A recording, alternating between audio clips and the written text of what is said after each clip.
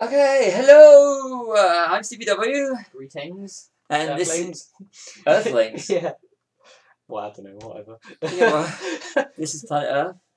I think I can get away with saying that without copyright. Yep. This is yeah. So why are we talking about music when we should be talking about scores, which is Yeah. music? Part 2, yay. We are last doing it, unless of course you just came to the High Ground podcast. So today we are looking at music in movies, part 2, scores. So the rules on this one are no already existing music, so soundtrack style stuff. So we want composed scores by composers on this one. Yeah, I think we are going to be going into John Williams. Yeah, so I'm going to try and... I didn't realise this till the other day. There are more composers out there than just John Williams. There are indeed, yeah. That's crazy. And that's what I've tried to sort of stay away from John Williams. Not in the sense of, like, I don't like him, the man's a god, but it's just... like to talk about other people would make it fair, you know, because there are some great composers out there you may not have considered before. I just want to say, whilst we're doing this, I'm actually scrolling down the scores I have on my. And it's a long ass scroll, isn't it? Yeah, and most of them is when you get past the John Williams stuff. There's really not that much on here. Actually, there is. There's a few, but some of it aren't mine. But it's kind of yeah. So, what's your favourite score then? This is quite a hard one actually. I tried like non-John Williams. Are we talking about? Either. I think probably my favourite score would have to be. I originally held it as Star Wars, A New Hope, but I mean that's one of my scores from growing up that I used to listen to, you know, on my old iPod Mark 1 at night, where you can actually envisage the whole film happening while you listen to it. But I think I've actually come now to Superman. I think that's, for me, that's probably like the definitive soundtrack. And I think you agree, don't you? To me, yeah, I've been listening to it a lot recently. It's. I only bought it last year after watching the film for the first time in a while. Pardon? I only bought it recently as well. Actually, it's incredible. It's got the amount of songs that are actually on here. To me, it's superheroes. It's when you hear it, the version I've got, it's got 35 songs. The one I've got as well. Is it the tracks? Deluxe one. Yeah, it's just it's superb. It is very good, yeah. When I was in Wales a few years ago, I picked up Raiders of the Lost Ark. Actually, I haven't got any of the Indiana Jones ones, but Raiders is perfect as well. It's superb. And the track 22 on the one I've got, Washington ending in Raiders. It's to me, that is. I think John Williams is one of those composers where it's impossible to dissociate his work from the films that he's done. You know, like I saw. I mean, if anyone's ever watched on YouTube, there's a guy called the Nostalgia Critic, and he talks about old films, but he does editorials where he talks about, you know, just general things in cinema, and he's saying there aren't two themes like Superman and Indiana Jones where you could start humming one and then someone says, all right, now hum the other, and you just hum the same theme again because they sound so similar, and it's impossible to dissociate John Williams from the scores that he produces. You know, like it is with a lot of composers, but for some reason he's always the one. Whenever someone says, you know, what's your favourite film theme, probably 70% of those answers are going to be one of his, because he's done so many, and he's affected cinema in such a way. If you look at even Harry Potter, Jurassic Park, Jaws. These are some of the underrated ones. I mean, everyone always picks Indy, or they pick Star Wars, or they pick Superman, as we've just proved. Yeah. But yeah, you like Jurassic Park's a really underrated soundtrack. It's fantastic. And Saving Private Ryan, Schindler's List, you know, they're the sort of, they're the more depressing soundtracks, but he's able to evoke any mood.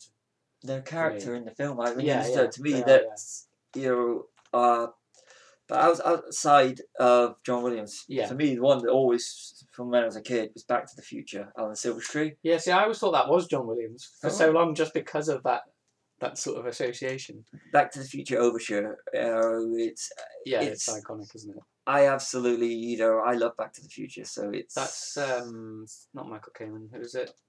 It's Alan Silvestri. Alan Silvestri, yeah. and he did was it Avengers as well. Avengers, and Captain America. The Back to the Future overture, absolutely, and when they used, he scored Ready Player One as well. Yes, and they use the sort of opening like jingles, don't they? When he uses the what is it? The Zemeckis cube. The Zemeckis cube, yeah, that's it. No, I love that. I've got it because on the back of Infinity War and Endgame, I bought the soundtracks because I just think that he is superb. He is fantastic. Yeah. I tell you what, the other week I went to the WB studio tours. Yeah. And we when we go, we were listening to, we put on the Harry Potter soundtracks. We just randomly picked. I gotta admit that out of them all, I actually preferred the Deathly Hallows Part 1.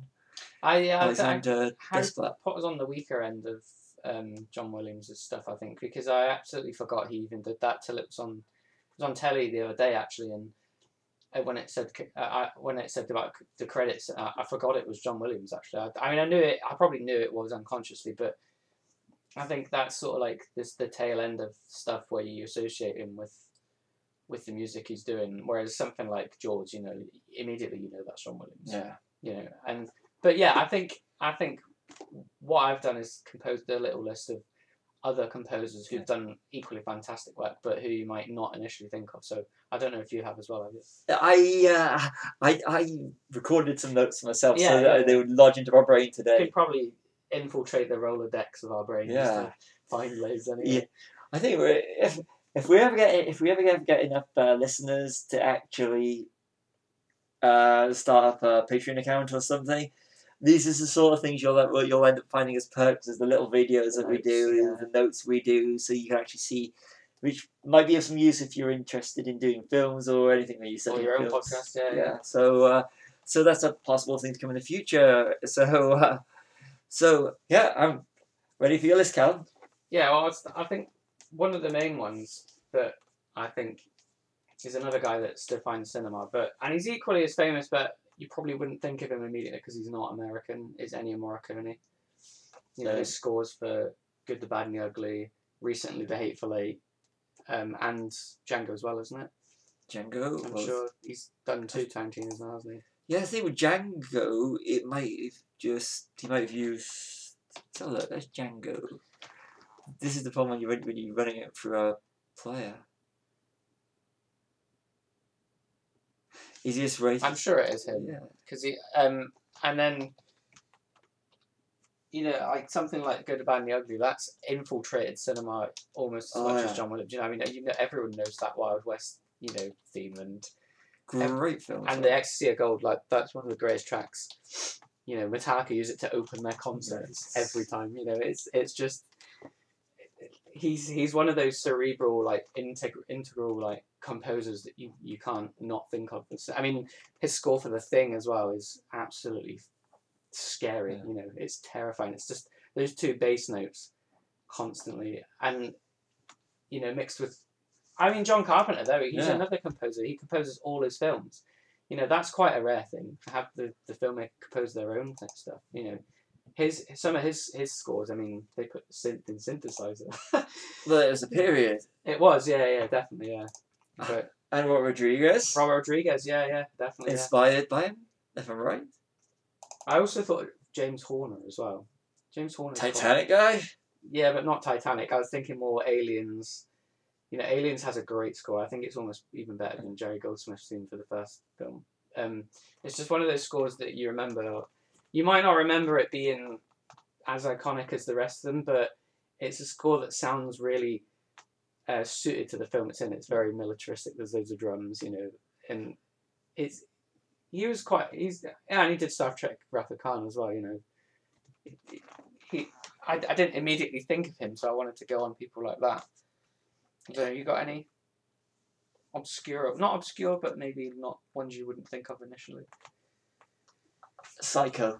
Is it? Oh, Bernard Herrmann. Yeah. I just thought that the simplicity of the shower scene, the strings. Yeah, scary. And so his last score for Taxi Driver as well is also quite unique.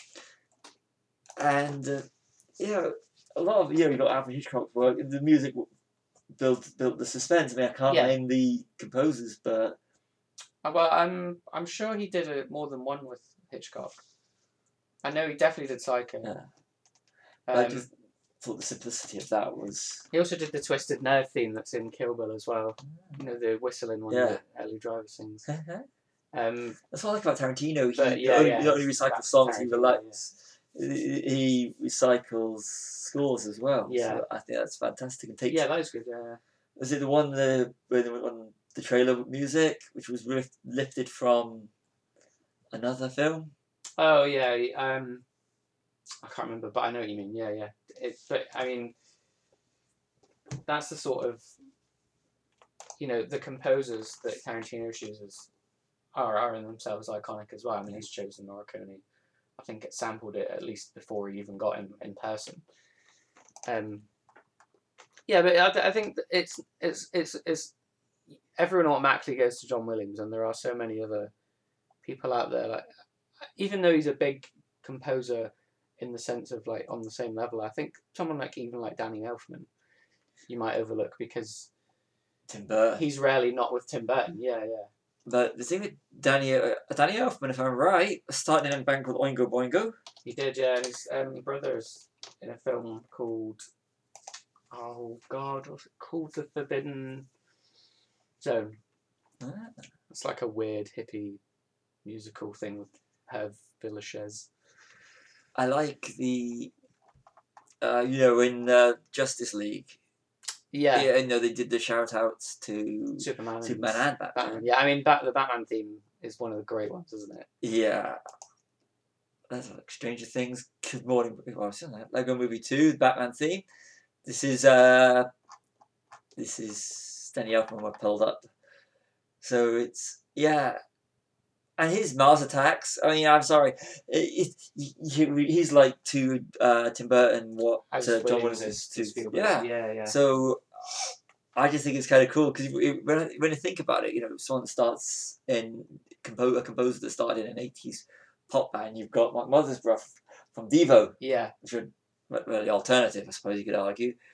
One of the guys who did Whip It, and I just think that's brilliant because he also did the music for Dark Shadows. Oh, we know what we do in the shadows. What we do in the shadows. Must stop getting those two confused. Yeah. What we do in the shadows, and they both got vampires in them, so it's understandable. And his score for Thor Ragnarok was spot on. It's fantastic. Yeah.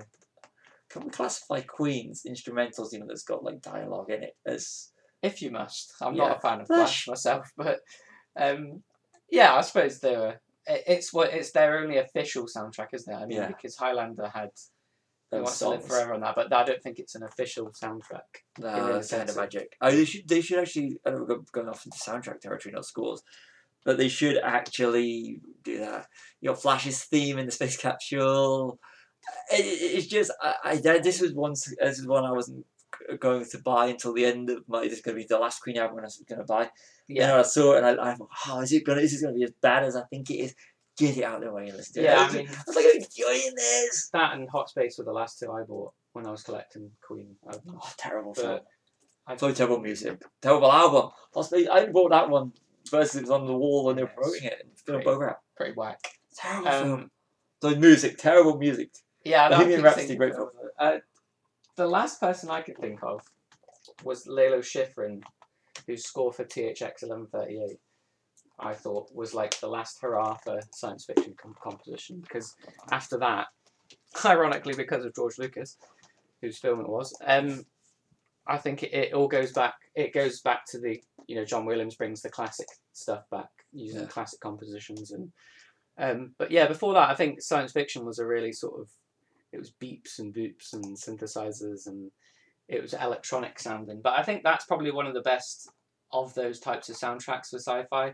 It sounds a little dated now, like those sort of soundtracks, but it reminds you of things like Logan's Run and those really 70s images of science fiction. But that was my last one that I could think of that was quite obscure. Well, I like.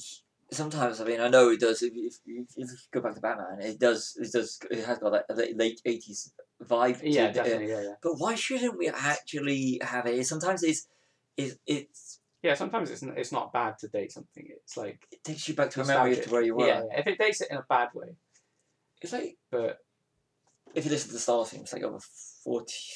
We're in 2019 now, so it's 42 years old Yeah. since 77, and it's timeless. of course. But when you listen to some of the synth heavy stuff, it takes you back to that period, and it reminds you of how great at times the 80s were. It's and like and the 70s. Yeah, I mean, especially 70s sci-fi. That's how we thought the world was going to be. You know, Yeah. like overpopulated and Soylent Green as people and so Yeah. on. You know, like that sort of despondency. But then I think I don't know if it's single-handedly responsible, but I think Star Wars brought back classical composition in films. You know, using old style music to score what's happening.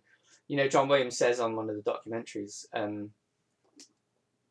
like the music lends you the mood of the scene. So if the scene is flat and boring, it's because there's generally the music isn't fitting, or it's got no music. I think George Lucas even said the only good thing that was going right on Star Wars originally was the music was on schedule, and it was 100% perfect, and it was the only jigsaw piece that fit at the time.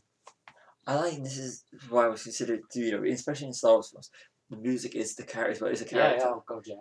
And one of the ones recently was when I was watching the trailer for the Rise of Skywalker. Yeah.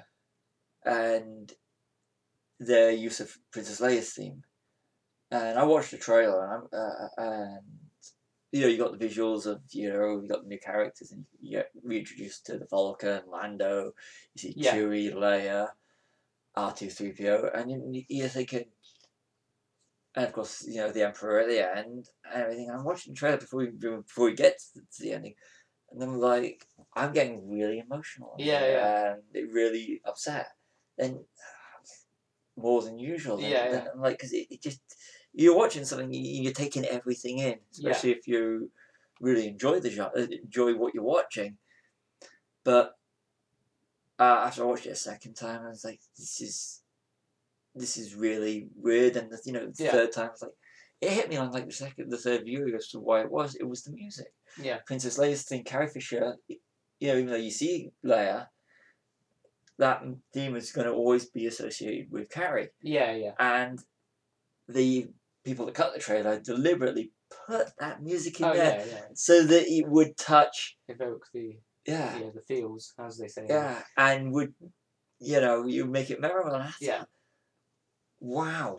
I think that's how great scores should work. They shouldn't be, you know, they should, you know, you have like the so and so theme, like the Back to the Future overture or whatever. I think the themes work best when they relate to characters. They work as leitmotifs. So like Leia's theme, Indy's theme, you know, the Raiders March, Superman's overture, you know, the Imperial March. You can't not associate that with Darth Vader, or you know, I call it the Force theme, but it's like the main, like when Luke's looking at the two suns, that theme, and like it's always related to when Jedi are on screen, or like the Force is being talked about or whatever. You know that when you're so, and John Williams is consistently great at just having themes like the Jaws theme.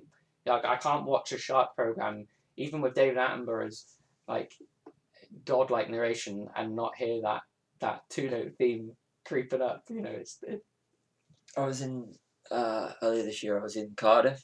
If you know, and we were in the shopping centre, and they had this big display about Save the Planet, and it had a big giant model of a shark. Yeah. I think it was like an art installation type thing. It was just there, and it was about, you know, I can't remember. It was something to do with Save the Oceans. Yeah. And when we were there, they around the area, that whole area where it is, because this is in the shopping centre, they had the Jaws soundtrack playing. Oh right. So I'm even they know. Yeah, and I'm like going, I have to get this soundtrack, and I always get lucky when I'm in Cardiff.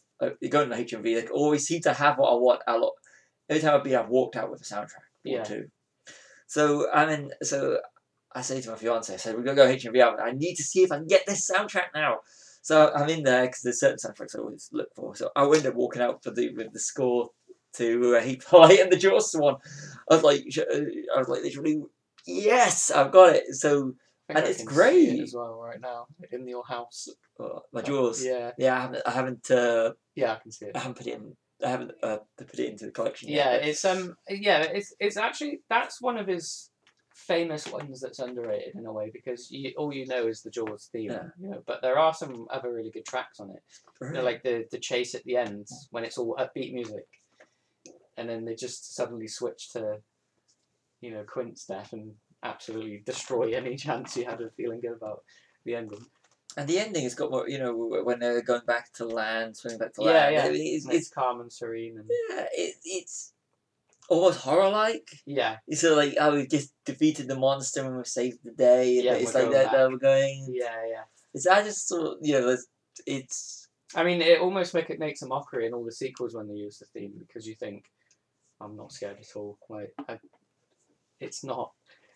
I think that's probably why I can't remember if past Jaws 2 they use it or not. I don't think they do they? I think they do. They use it in all of them. They use it in all the of whole them. third. I haven't seen 3 and 4 for a long time. They do. You always it's the shark theme. I think it's called. Yeah, I mean, well, the shark even roars, doesn't it? In Jaws: The Revenge, but. I'd like to say Jaws is not, the sequels are not that bad, but they. It's just a franchise that doesn't need to exist, is it? I mean, it's just one film. You can't ever beat the original Jaws because there is only one. I like Highlander. You mean there is only one, but then there is. Yes, yeah. But no, I like Jaws 3. I'm gonna say it. Yeah, Jaws 3 is okay. Like It's one of those popcorn movies, isn't it? But for sheer soundtrack genius and pacing, I think the first was unbeatable. Yeah, but they had to do it. Let's see if he is music department. I think even like it's not like he hasn't done weaker scores. I think his episode 7 scores was probably the weakest Star Wars one. It really is. It's still not as someone else's weakest one would have been terrible. A lot of people, you don't have to like them. No. But the prequels. Oh yeah, I mean, if you do have to argue that you don't like the prequels, you can't argue the music still wasn't perfect. Music's fantastic. Duel of the Fates is another great. I think everyone sort of skips over the fact that it's from the prequels, but that's probably one of the best Star Wars themes going. Yeah. For pumping you up and.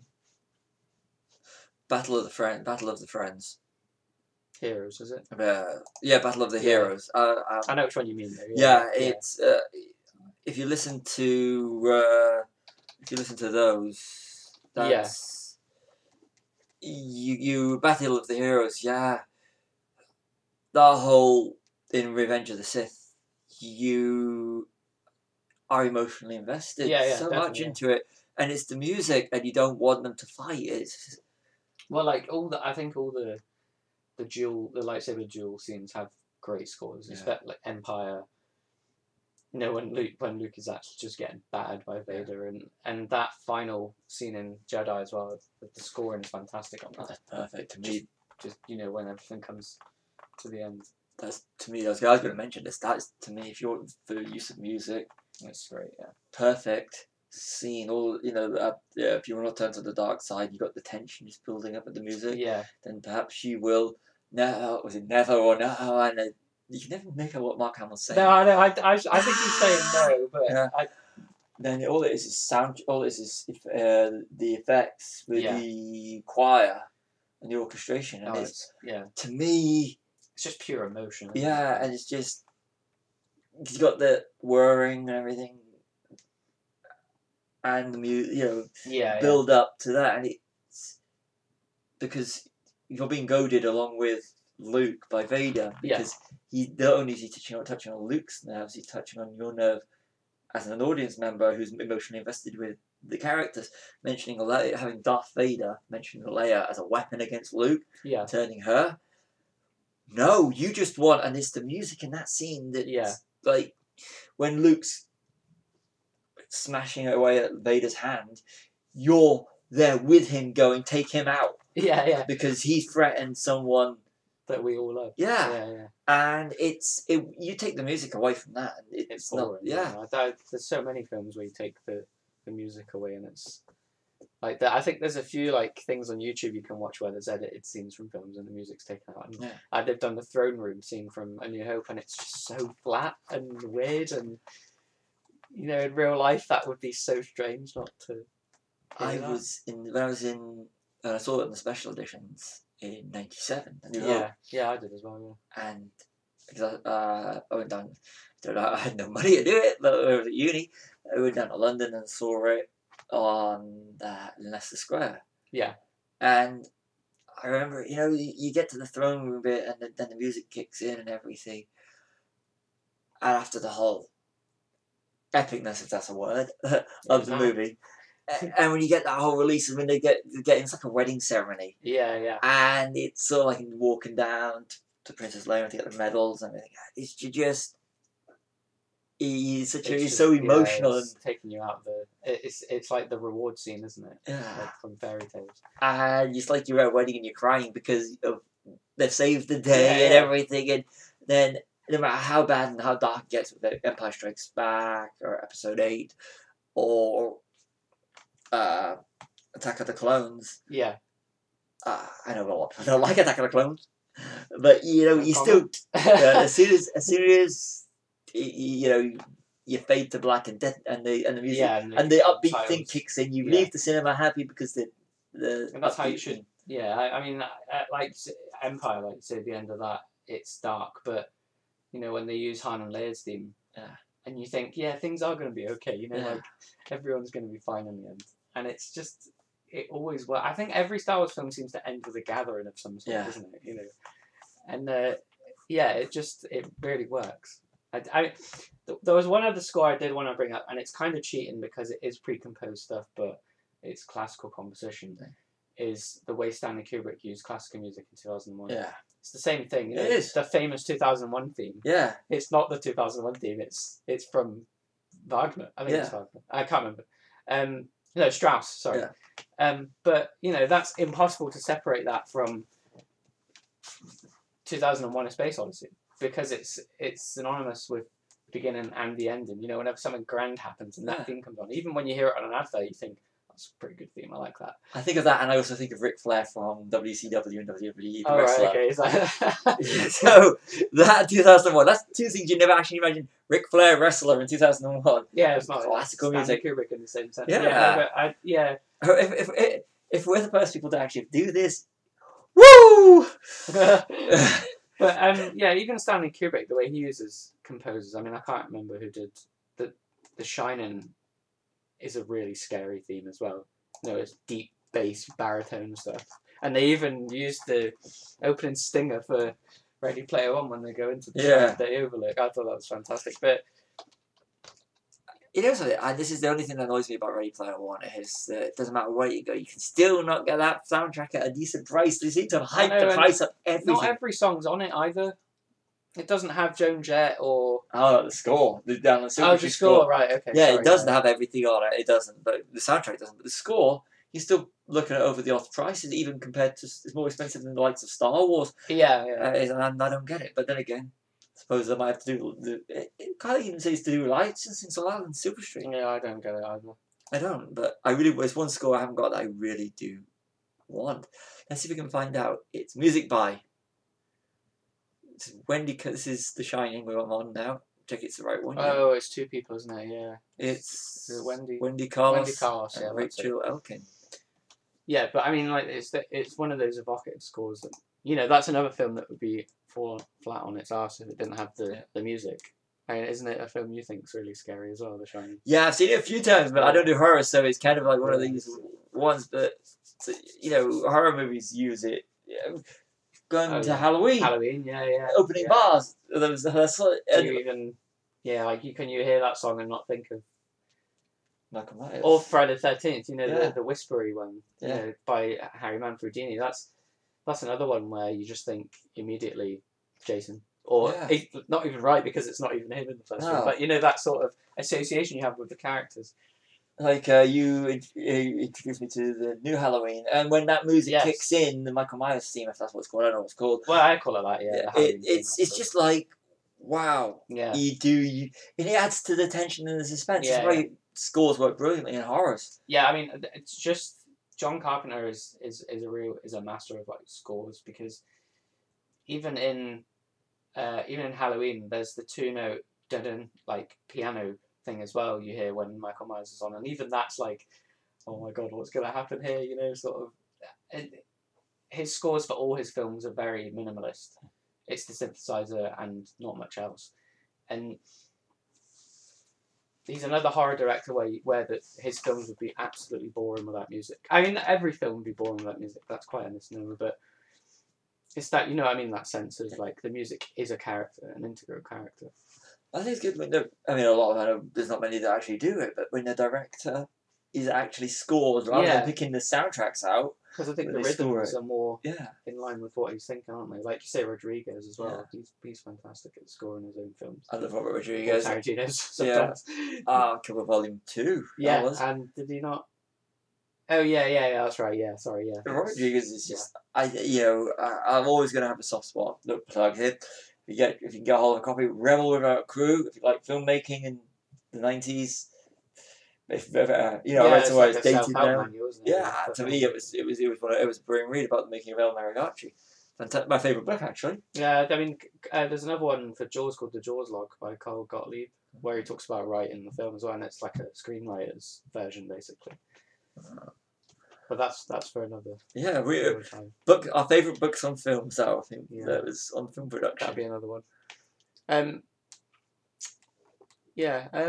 Who else is there? There must be other people. So what do you mean? Howard Shore. Howard Shore. He was. Rings. I mean, you always have to be like Lord of the Rings. It has There's only one return in this soundtrack of the Jedi. I realise. But the Fellowship theme is like another one of those you can't not associate it with Lord of the Rings. Yeah, I got a fiance that likes that sort of thing. So I am not. Or even TV, like you've got the Game of Thrones theme. Like me and my girlfriend hum that all the sodden time because it's just so, as soon as you hear that HBO static sound when it comes on before every episode, you just I always think opening bars of Game of Thrones. I don't know. Howard Shore. Now on Howard Shore. I'm sure he did. Yeah, he's done other things, hasn't he? Like The Aviator and Twilight. Hugo's great. The Scorsese film. I've not seen that one. That's good. It's the little puppet guy. He conducted the orchestra for Twilight. Oh, not so good. I'm not going to hold it against him because so did Alexandra Desplat. High Fidelity. High Fidelity is great. I love that. Ooh. Copland, The Game. Crash, everyone's favourite Cronenberg film they've never seen. Make Lunch. Yeah, so I mean, like he's done Striptease. He did Striptease. Oh God. Existence, Dogma. Which I still haven't seen. Dogma is a fantastic film. He's got Alan Rickman and doing what anyone who is not dead or from another plane of existence would do well to cover that is right about now. he's I mean, what about like action films? They generally have that's why you've made what I was going to look up. Michael Kamen. Michael Kamen. Yeah. Anytime you see an action film score, it's him. With the Lethal Weapon trailer. Die Hard as well, is it? Awesome. Did you Die Hard? True did. Like him, may you rest in peace. Yeah, I forgot he was not of the earth anymore.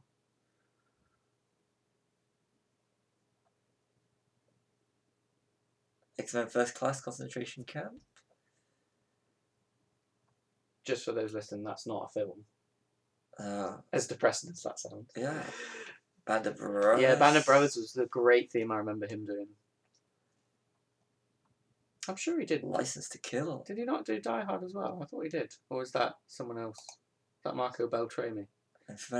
Before Die Hard was 1988. It was indeed. Die Hard! He did. He did Die Hard. Yes, I thought he did. Yeah. Lethal Weapon 2, License to Kill. Michael Beltrami was later, wasn't he? Didn't he not do Predator as well? Michael Kamen.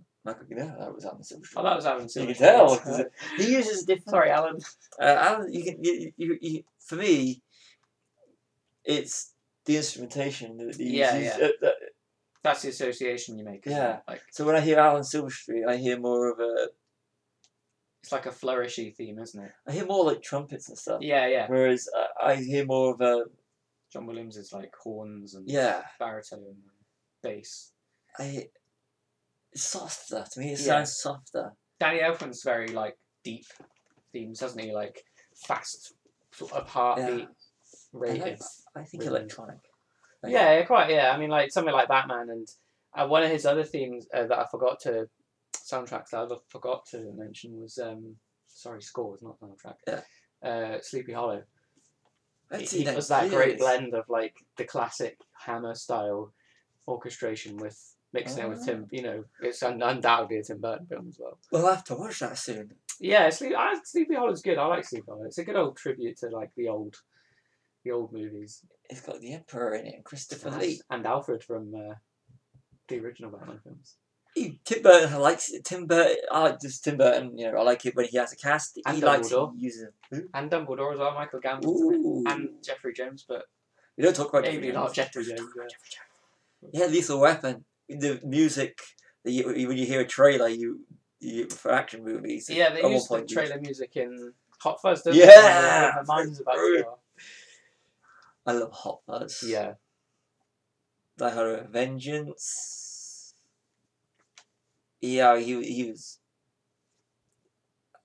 Michael Kamen was. I'm going to get some of his work as well. It's a shame that, due to copyrights, we can't actually play some of this music. I know, but I'm sure you all know. I mean, someone else that's, I think, rose to prominence more recently with the Nolan stuff is Hans Zimmer, isn't it? I can't believe we forgot Hans Zimmer. I have all his favorites.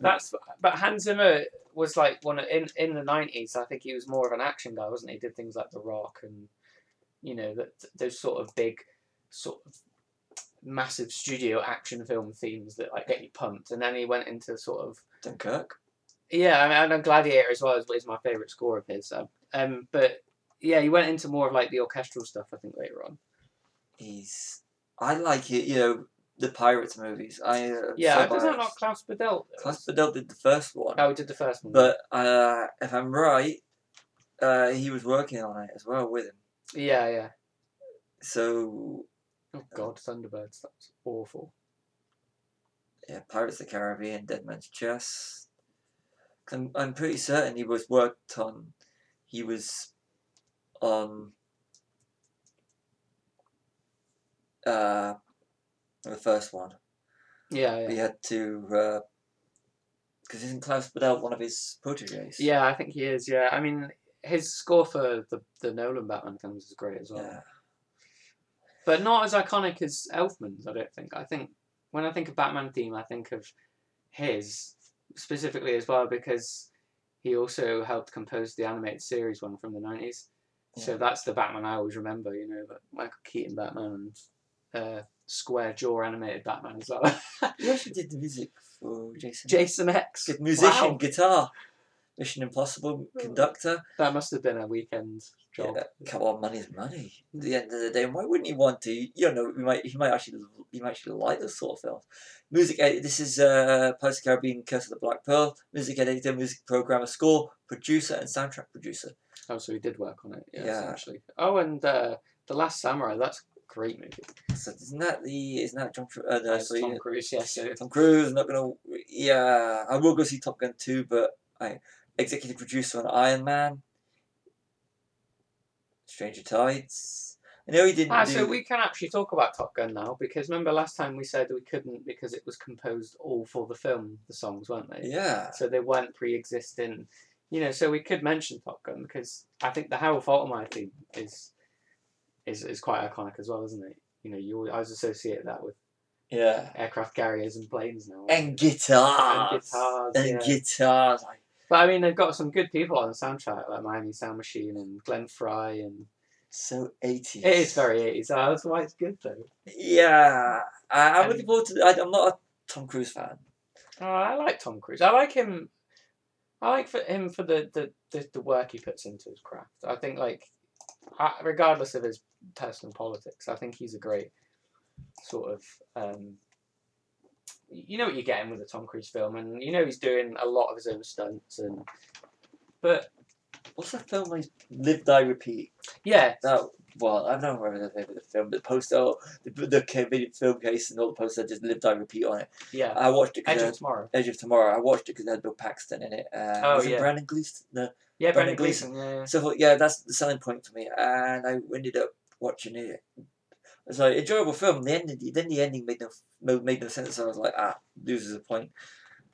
But I gotta think, besides his belief structure, he's not made a film other than Rock of Ages in recent history that's made me suddenly go, wow, I really want to see a Tom Cruise film because I got my fingers burnt on Valkyrie. Valkyrie was a misstep, but the latest Mission Impossible films. I thought when Mission Impossible 4 came out, I thought, this is a series that's getting on my nerves, and then it's really like a sort of soft reboot. Like they've gone back to just standalone stuff, and that's what worked with Mission Impossible. I think like the first one was always my favorite because it's a proper spy film, and I think they get a bit too sort of Fast and Furious in 2 and 3, but then later on, I think that if you watched 4, 5, and I think Fallout now is the 6th one. Yeah, they're good. They're good fun. I would eventually get around to watching about that at this point. No, I've come back to one that I think is soundtracks that I actually really liked. It's going to be another one of these ones. It looks like I'm going to have to go onto iTunes or something to get them because these are the ones I wish I'd bought. Some of them are not on there though. A lot of them, but most of them are. I think. Apollo 13, James Horner. James Horner, yeah. The bit where I'm thinking of the bit just as about they're about to take off. Yeah. And you've got that very. I think it's like a choir type thing. Yeah, it's like really it's evocative, isn't it? Yeah, and not choir. It was Annie Lennox, wasn't it? It's her. Oh, was it Annie Lennox? I think it's Annie Lennox. But James Horner was the composer for it, and it does, and the music in that is perfect. Yeah, I haven't seen Apollo 13 for a long time. I do remember that having good music though. I love that film. To me, that is every year when we saw First Man, that was the film that to me was the comparison. Yeah. It's like a spiritual predecessor, isn't it? Yeah, and I know we've mentioned him already multiple times, but with John Williams, the one thing that really I like about him is he can do the gung ho. Yeah, like matinee movies, stuff, yeah. But he can do something like Schindler's List. Yeah, that's really like. I mean, it's not the score you would immediately even pick. Maybe even in top 10 if you weren't, a film aficionado. Yeah. Or even Saving Private Ryan. It's quite subdued for the subject matter. You could have went. Most war films have like booming soundtracks and like sort of military sounding, don't they? But this is really like it's more like what you'd hear at a military funeral. The sort of slow and subdued thing. Yeah, there's not much John Williams can't do, is there really? No, I think he's sort of unfairly dominated this discussion, but it's hard not to. It's what you grow up with, really, and that's the problem. Is our generations. More so, it's he underlies everything because he's Harry Potter. Now I'm not a Harry Potter generation. I was a Star Wars generation. Yeah, and but it does underlie everything. And it's because I have Superman, Raiders of the Lost Ark, Back to the Future. So it's. I'll tell you what was a good soundtrack. Just reminded me of it. Blade Runner 20. Oh, both of them. The original, yeah. Blade Runner 2049, which is Hans Zimmer and Benjamin Wallfish. And that worked brilliantly. And Yeah, the yeah. original one was so evocative of the yeah. Vangelis one or Vangelis. Yeah. I don't think anyone in the world knows how to pronounce that guy's name. I'd say Vangelis. Chariots of Fire. Chariots of Fire. Yeah, I mean, how many times has that been used in adverts in this country? And, I just think of Chariots of Fire. Yeah, like running on the beach scene. But yeah, Blade Runner's got a great soundtrack. It's like a weird sort of horn. I was going to say horny there, but that's probably not the word I was looking for. But you're telling me that Joy and Love aren't? Oh, they are, yeah. But I mean, it's the horns and the sort of deep bassy sounds, that make you feel like you're in that world. They're more sounds than they are music. But when the car's getting flooded. Yeah. I mean, fantastic. And Vangelis callback Tears in Rain. Yeah, at the end, yeah. And it's literally raining. Yeah. And the ending of Blade Runner, the director's cut, where the doors slam. The 92 one, is it? Either one, when the doors slam. Oh, yeah. And boom, kicks into the electronic one, yeah. Yeah, and it just kicks into the music. Yeah. It's just brilliant. I know that's very dated now, but it actually works. I think the synthesis, no pun intended, of that, like going from the composy stuff to the synth stuff at the end, it really works. It's like the end credits thing, doesn't it? Yeah, it makes you.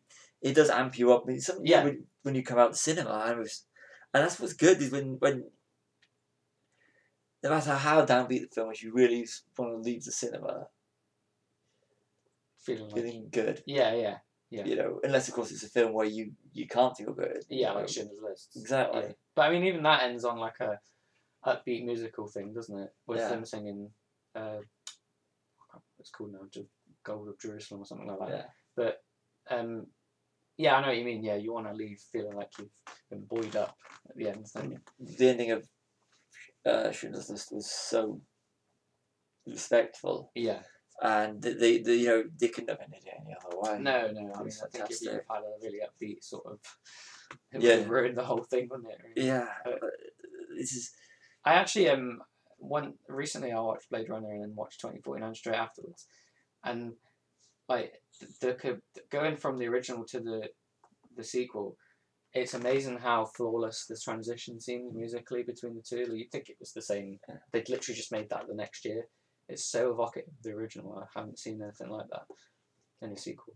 And if you sit through a 3 hour to 2 hour and a half hour plus film, you really, especially one that's you've got such high expexpectations for, you really want it all to be perfect, and the music did work perfectly. 30 years, was it? Well, it's literally the time from the film, isn't it? Yeah, 30 years. 30, was it? No, 82 to...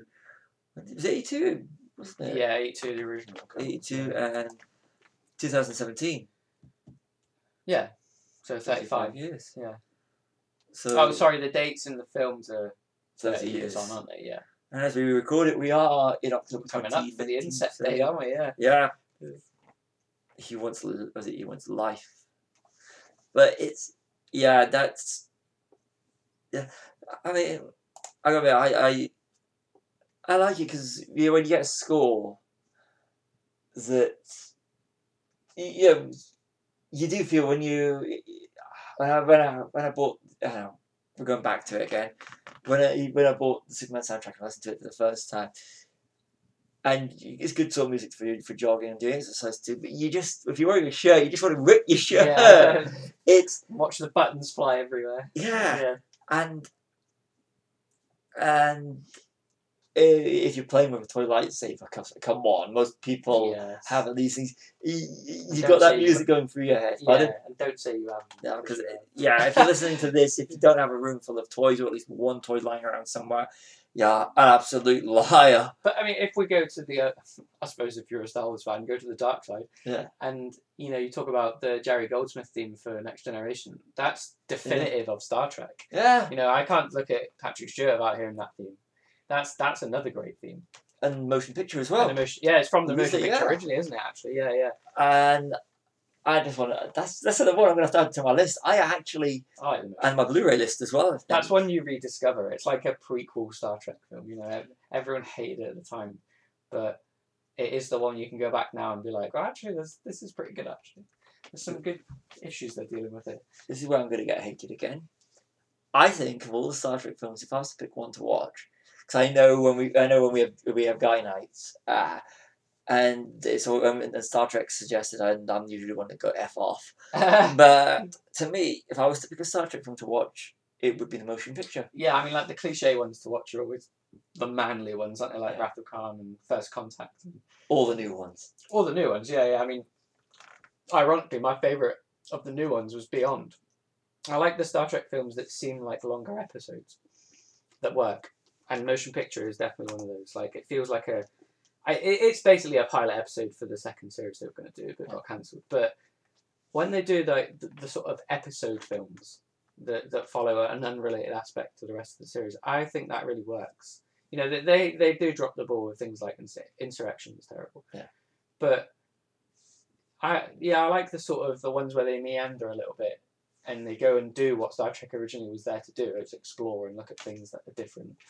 Vija, yeah. That's I liked it because it tied it into something relevant. Actually, that's got a really good score, the motion picture. Yeah. Like Jerry Goldsmith's another guy as well that we don't think of very much, but you know, he did all the main Star Trek themes apart from the original,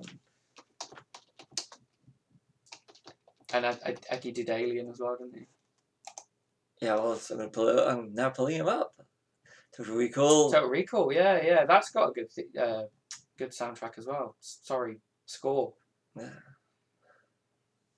80. Rambo as well. Wow. Forgot about that.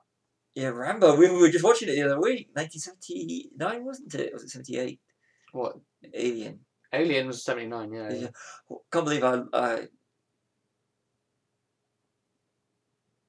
I'm sure. I thought he did Alien. Might be on a different part of this page. We're using IMDb right now, so 16. Big composer, wasn't it? Can't believe I said what year is when it's the 40th anniversary, and I went to the cinema to watch it recently. Oh, Alien is an experience in the cinema you have to see. Oh, it's absolutely. It's how I imagine Jaws is. I've not seen Jaws in the cinema. Peace in our lives. Rambo First Blood Part 2. Otherwise known as Rambo 2. Yeah. Oh, Rambo Stone by Frank Stallone. First Contact. God, I've got that in my head He's now. He's basically a Star Trek guy. Yeah, that's not. Oh, no, that's just. I've got that song in my head now. First Blood. I'm going to look at First Blood. What year was First Blood? 82? 80. Let's have a look. No, I've got that song in my head. Actually, that's a good. They have good scores as well, don't they? The Rambo films. Yeah, even the new one when he did the calls even Rambo 3 as well. I mean, like you can still the theme's still really good. It's just the movie's shy. When you hear that music kicking in Last Blood, it really sort of the nostalgia kicks in. Yeah, and it does. It sets the tone. Yeah. Okay, here's where Jerry Goldsmith. I don't know why I didn't see it on this page. Yeah, First Blood. That's another sound. We're doing this now. I'm just thinking I need more money, so we need to get his Patreon account so I can actually fund our soundtrack collection.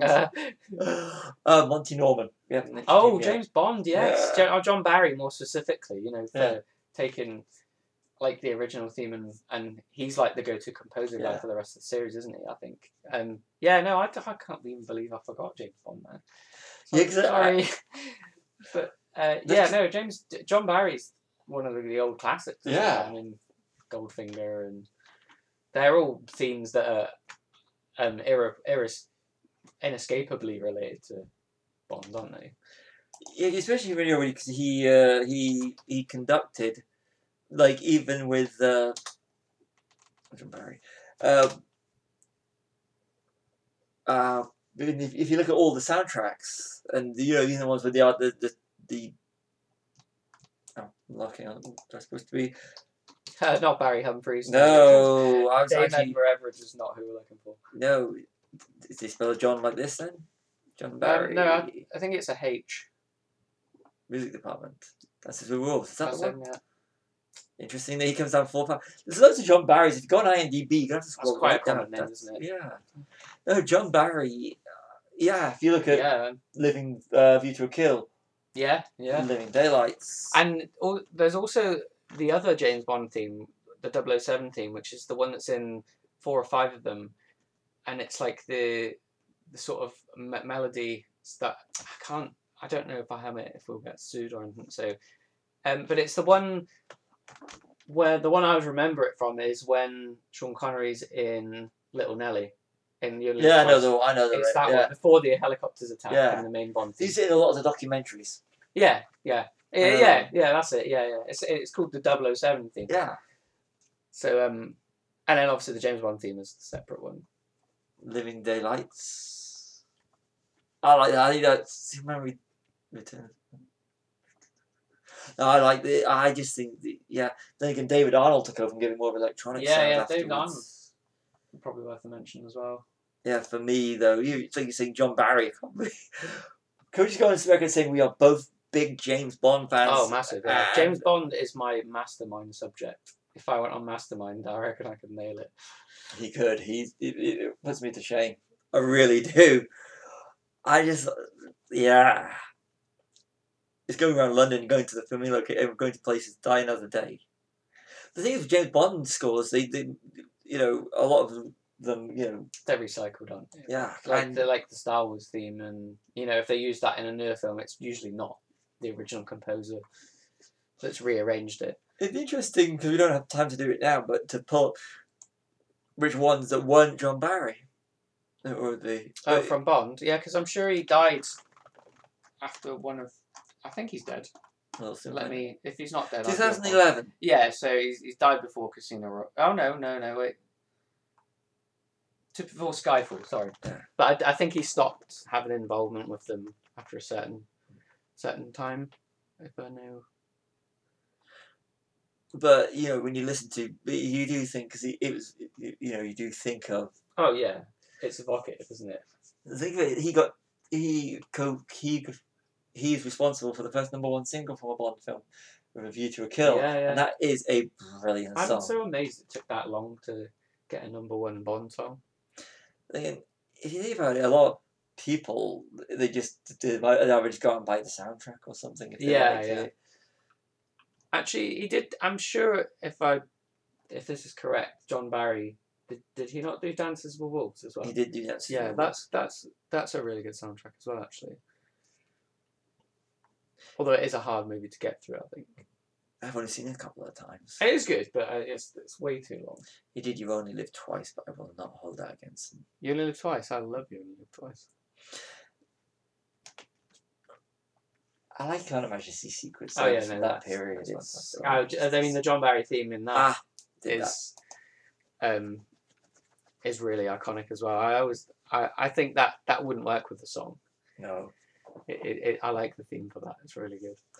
Did he actually write All the Time in the World? No, I don't think so. I think Louis Armstrong wrote that, didn't he? Didn't Louis Armstrong write all his own stuff? I'm not sure, but it's still a good song. It is, yeah. Not many people remember it's a Bond song as well, actually, technically. Let's go down. Music John Barry. Film edited by John Glenn. Oh, who became the director of quite a few of them later, didn't he? Yeah. I think he is the director with the most, isn't he? He is about 7 or so. The hosts with the most. Because he did the Dalton ones, as well as a lot of Roger Moore. Yeah. So, yeah. He did a template for the late 70s, 80s Bond. Then Martin Campbell took over and rebooted it twice. Yes. So, it was composed by John Barry, yeah. Was it? Wow. Yeah. Here we are, right? Woo. Peter Hunt, director as well. Come on, we can sit here all day. Bit tertiary here with Bond, but that's what Bond can do to you. Yeah, we will end up we're running at 58 minutes right now on this podcast, but we could be here all day for another hour, just go completely off subject. Same as the last one, isn't it? Like you could go forever with the if you Googled it, you'd be there with so many top 10 lists. Yeah. I like On Her Majesty's Secret Service, and it's 50 this year. It is, yeah. So yeah, okay. Recent soundtracks, which has been the one that's scores. Yeah, scores. Probably the Avengers Endgame one for me is probably the one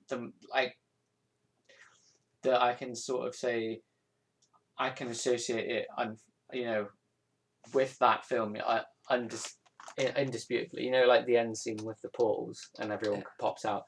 there's no way you can't think of the Avengers theme when that just kicks off. And I've just pulled it all up right now.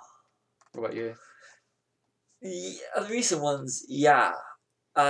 Definitely the Avengers, but if we can go back a couple of years ago, going back into the territory again, I love the ending of episode 8. I love that score. Oh yeah, the callback to Sith, isn't it? But as a body of work, I think Alan Silvestri's, and again the Ready Player One. Yeah.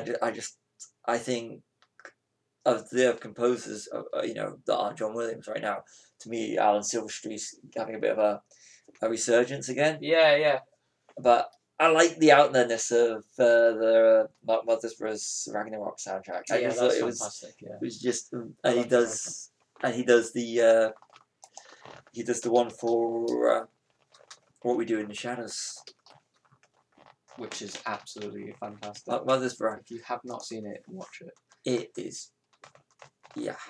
No, I love that so series. good, We will have to do a. We'll have to do a. Show on that. Yeah. And we'll do we'll do one of those commentaries episodes of it. We'll pick an episode. The one where they're doing. I think we could just do the whole series. Yes. It's quite short, isn't it? It is. But these. If you haven't seen it, What We Do in the Shadows, you want to watch one of the third or fourth episode. Yeah. Where he said he's trimming the bush. Oh yeah. That to me, that's funny. Yeah. One of the greatest setups. What We Do in the Shadows. Yeah, Mark Mothersbaugh, the Lego Movie 2. Do you know there was one composer I totally forgot about that probably no one would think of unless you were sort of like not an 80s child, but a child of the 80s films, is Basil Poledouris's theme for RoboCop. Classic. I didn't know. RoboCop March is great, and he worked with Paul Verhoeven a couple of times actually, because the Starship Troopers music's really good as well. You think of RoboCop, and again, I can't hum it, but yeah, you do. Yeah, it's one of those iconic ones, isn't it? But RoboCop's not. I mean, it is a big film, but it's not a massive, huge, massive franchise that you would think of. I think of Grey. Yeah, Metal, and Detroit when I hear it. Yeah, definitely, yeah. He passed away. He did Hunt for Red October, that's right, and Conan the Barbarian. Yeah, see, he's got a really sort of orchestral style to his music. Good. Red Dawn. Oh God, Red Dawn. Iron Eagle. Flesh and Blood. This is Wired. I think this is the, a very underrated John Belushi film. It's not in it, it's about John Belushi. Michael Chiklis stars as John Belushi. Really got a great ending. Starship Troopers. They'll always use, that's, when you think of RoboCop, you do think of the... Oh, the music, yeah, definitely, yeah. I mean, it's impossible to associate RoboCop. It's a question. Not with his theme, Here's a question for you. Do you think you can like a soundtrack of a film if you got a film that's really bad but it has a great soundtrack? You think that's possible to Mortal Kombat, Street Fighter, they have great. Video game films tend to have really good soundtracks. Actually, funnily enough, even if they are interminable sometimes. I like Street Fighter. Resident Evil has a really good. The first one, Marilyn Manson did the score for the first one, and it's really really good. Like he's a good scorer as well. Street Fighter. I love that. Love affairs with the 90s. Graham Revel. Oh, it was Graham Revel, yeah. Yeah, see, I mean, like, he's done Tomb Raider as well, which is also a video game movie, but it has a good soundtrack. And I'm sure he did. Did he do The Crow as well? Crow would be 94, was it? I'm sure he did The Crow. Crow City of Angels. Yeah, he did. Yeah, it's at the bottom there. Did From Dusk Till Dawn. Oh. Crow, I've only Power Rangers as well. Wow, I remember that piece of shit. Psycho 4: The Beginning. That is terrible. I've only seen The Crow once. The Crow's great. I like The Crow, but like, he's a very 90s sort of composer. But like we say, it's not always a bad thing. No. I want to point out The Crow is an absolutely incredible movie, and I will get around to watching The Crow again. Really good. But I like. We lost Brandon Lee way too. Yeah. that's the reason I've only watched The Crow once. It's one of these films that it upset me too much when I watched it, and it's just trying to find. It's like the interrogation scene in The Dark Knight for me. For Heath Ledger, horrible. It's hard to watch. It's not because he passed away, but more so that's so intense. Yeah. And it's that whirring music and this background sounds that wouldn't be the same without it. Everybody. Actually, ironically, that scene has no music, doesn't it? When they're in the room itself, isn't it whirring? Isn't it just silence? Oh, is it actually like? Well, what's that artificial? I can't remember. Yeah, but I know that it's a hard scene to watch. Yeah, we'll watch it. When we finish the podcast, we'll watch it. The thing that gets me about that scene is everybody got pulled upon Heath Ledger's performance, but Heath Ledger is only as good as Christian Bale. Yeah, the cogs and the whole everything, and of course the set. It's the scene itself. Yeah. Everything is perfect about that scene, and he was just one piece of it. But wow, that's another release. Yeah, and it's just when Batman goes overboard on it. But cinema is always an ensemble, and to pick one person out in that scene and say it's just him that's great. Yeah. I mean, because you got Gary Oldman, like he's great as Gordon as well, isn't he? I mean, it is. Yeah, but. It's that sort of intensity that has to be underscored by the music, doesn't it? I mean, a lot of it, intense scenes, they're rarely silent. But it's something you were saying earlier about Danny Elfman being more synonymous with Batman than Hans Zimmer's scores. For me, yeah, at least. And the fact that it may not be memorable, but in terms of it's not like standout. Like tracks, like songs. Yeah. Because you could argue that a lot of John Williams stuff are they are songs in themselves, but as a piece of music with lyrics and stuff. The fact that Hans Zimmer stuff and for Batman is underpinning the background and it still moves along. It's invisible in the sense that you might not remember it. They're not iconic themes, but they are still there and they are still eliciting emotions, even if you can't remember them. They are working because they're part of the tapestry of the effects, the dialogue, everything is part of the film. They are a cog in it that may not be as memorable, but they're still there adding to the emotion. Yeah. And if you were to take the emotion out of it, it wouldn't work. No. I mean, for those that are unaware, there's actually two soundtracks for Batman. There's the Prince soundtrack, and then there's the Danny Elfman score, isn't there? Yeah. What less said about the Prince thing. I'm not a fan of I was listening to Batman the other day. I'm sorry. I was listening to the other day. I left it so cringy. But I mean, you can listen to Danny Elfman stuff all the time. Like anytime. And the Simpsons theme. Yeah. I forgot that was him. Yeah. I think we're exhausted. We've got on John Williams. Yeah, I mean, actually, funny enough, there's a joke, isn't there, about those two in, the Family Guy of Star Wars thing, the Blue Harvest. Where John Williams is like a skeleton with the orchestra when the Aunt Beru and Uncle Owen scene happens. Yeah. He's like, it means we're going to have to get Danny Elfman. It would be interesting to see. It would be interesting to see someone else scoring. Yeah, I would love to see like a Danny Elfman Star Wars soundtrack or a Hans Zimmer Marvel. No, I suppose that's not fair. He's done superior stuff, hasn't he? But that sort of that sort of thing. Well, now that John Williams is retired after 9, it'll be interesting to see who they actually pick. Or Alan Silvestri doing like a rom-com or something like that. Something why not suited to his grandiosity. Why not? Yeah. Interesting. Because, these people have got, these artists have got to have like something they want to do that's just out there, out of their zone. Yeah. Is so that's any final comments?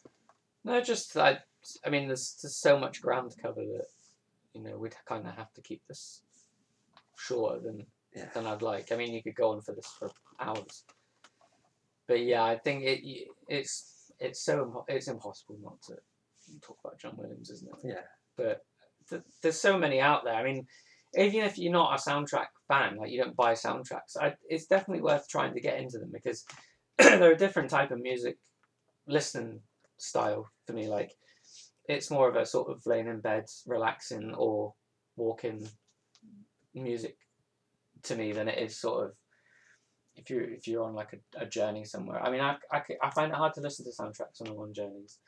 I'm the Because I'm opposite. distracted from everything. Where I'm sitting by myself, just not doing anything. I love soundtracks. Soundtracks and scores. This is Yeah, I second actually score. Sorry, yeah. I will listen to scores. But scores when you've got more people in the car, it's harder to do because you have to like the film. People will talk over it as well. And But when I think in cars as well, I get distracted looking out the window easier, so I go back and go, "Oh, sorry, I didn't even know that was on." You know. But, for me, it's when you're traveling places, we have a tradition where you listen to the Lost Boys soundtrack. Oh yeah, I'm surprised you didn't mention that. Yeah, I mean, like, there's a soundtrack. It's a soundtrack. Yeah, I keep making that. And if you're in a car where one of you is a dominant Star Wars fan, you really don't want to be listening. You really don't want to be having everybody else in the car going, "Not effing Star Wars." Yeah. Again. Or why would effing listening to Harry Potter or you've got to really appreciate that kind of music. Yeah, yeah. I mean, I'm lucky because my fiance likes Harry Potter and she likes Jurassic Park. Lucky for you. So when I find out they got the Jurassic Park soundtrack here for £6, click buy. Excited. Yeah. I think it's the same sort of level as liking classical music, isn't it? Like a lot of people sort of think, what's this guy doing? Like, who listens to that anymore? But it's that same artistry that I don't listen to classical music personally. But I think it's the closest thing to classical music we have nowadays, isn't it? Yeah. Soundtracks. Scores. Sorry, I keep saying soundtrack. Film scores. Yeah, I agree. Yeah. That's probably my tuppence on the subject. Yeah. I think with everything's been said, that's been the High Ground podcast discussing, having a little conversation about scores. I'm Stevie W. Callum. See you all soon. See you later, guys.